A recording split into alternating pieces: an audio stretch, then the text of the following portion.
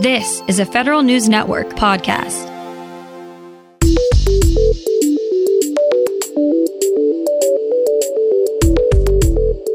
Coming up on today's Federal Newscast, the White House is hoping to make some changes to the federal pay system. So how are agencies doing, making all of their data transparent? And those who lose their jobs while serving overseas may soon get some more backup in their corner. These stories and more in today's Federal Newscast.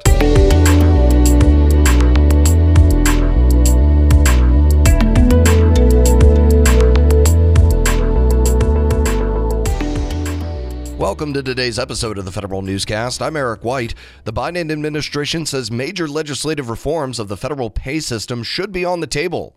That statement comes from the president's pay agent. The pay agent consists of Labor Secretary Marty Walsh, Acting Office of Management and Budget Director Shalanda Young, and Office of Personnel Management Director Kiran Ahuja. They say the current methodology used to calculate federal locality pay ignores the fact that salaries might differ inside local labor markets for different occupations. They say the current locality system may severely underpay some mission-critical occupations while overpaying others. User feedback is driving changes to federal spending transparency. Federal News Network's Jason Miller tells us why. The Treasury Department has taken specific steps to improve the user experience of the usaspending.gov portal.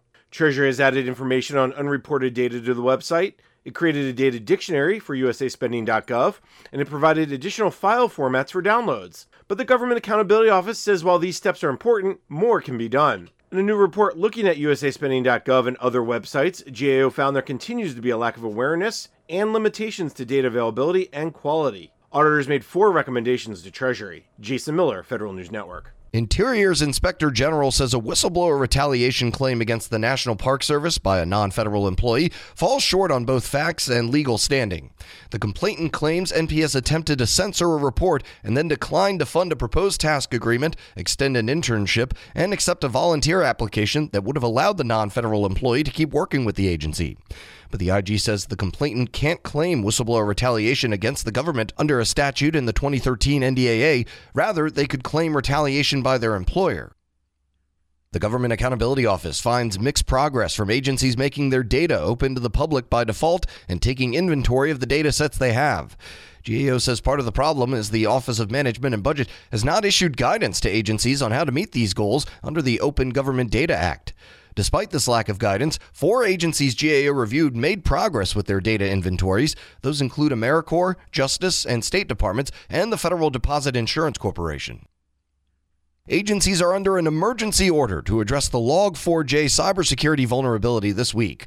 Federal News Network's Justin Doubleday reports. Agencies have until December 23rd at 5 p.m. to address any instances of Log4j in their networks. The Cybersecurity and Infrastructure Security Agency set the Thursday evening deadline in an emergency directive last week. Agencies have to apply available patches, use a recommended mitigation measure, or disconnect the system by that time. CISA says the emergency directive is necessary because the Log4j vulnerability poses an unacceptable risk to the federal enterprise. Justin Doubleday, Federal News Network. The Air Force has a new Chief Information Security Officer. Aaron Bishop recently took over the Air Force CISO role. A Navy veteran, Bishop has held several positions in commercial industry, most recently at Science Applications International Corporation.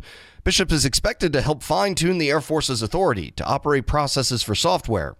Air Force Chief Information Officer Lauren Nausenberger says she wants to use more automation and penetration testing to secure networks and systems across traditional boundaries.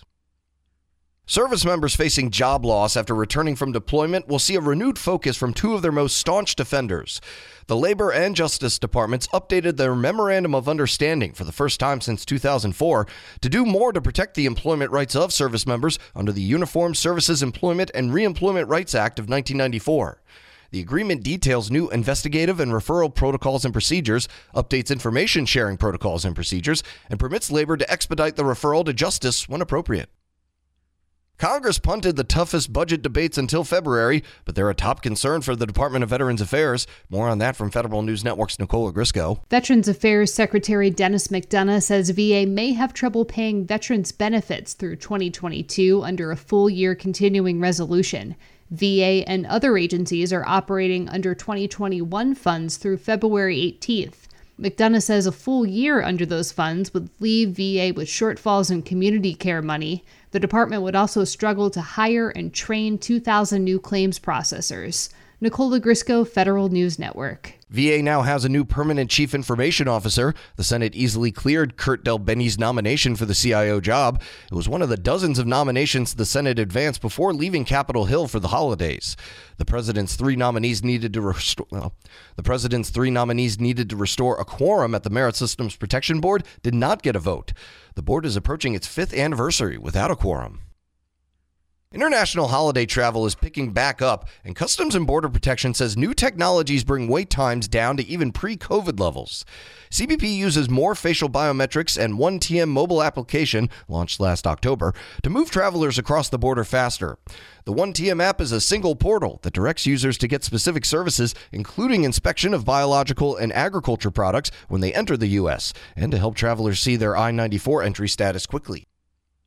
And the Postal Service agrees to go above and beyond to deliver election mail in the years to come. Federal News Network's Troy Heckman has the details. USPS went through extraordinary measures to deliver mail-in ballots to voters and election boards on time in fall 2020. Now it promises to keep those practices going for federal elections through at least 2028 as part of a lawsuit's settlement. Public Citizen, the NAACP, and its Legal Defense Fund filed a lawsuit last year over concerns the agency wasn't doing enough to ensure timely delivery of mail-in ballots for the presidential election.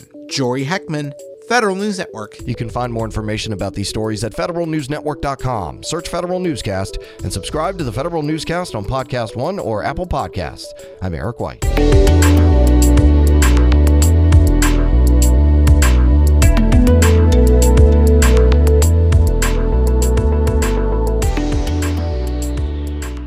Reconnect with a carpool or vanpool. Even if you're commuting just a few days a week, Commuter Connections can match you with others that live and work near or at the same place as you. Prefer taking the bus or train? There's never been a better time to reconnect with transit. Plus, you have the added comfort of knowing Guaranteed Ride Home is there for any unexpected emergency for free. For more options, visit commuterconnections.org or call 1-800-745-RIDE. Some restrictions apply.